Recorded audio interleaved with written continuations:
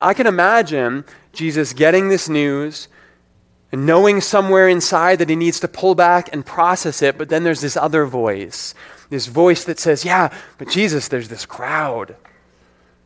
And they are hanging on every word you say. You've got them eating out of the palm of your hand, and they love it.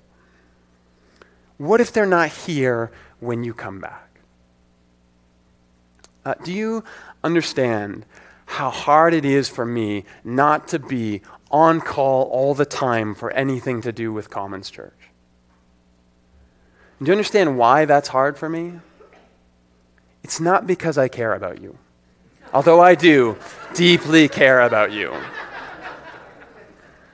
But the reason it's hard for me is because being needed and wanted and important feeds something very close to my sense of self-identity. And when I am operating out of a scarcity mindset, then every ounce of attention I can get is like heroin, and I mean that neurochemically.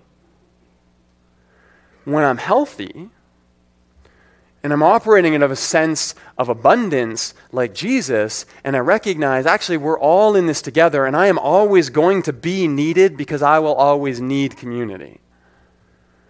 Then all of a sudden, I can step away, and I can listen to Bobby preach, and I can turn off the notifications on my Facebook, and I can do me, and yet I can still come back and do this.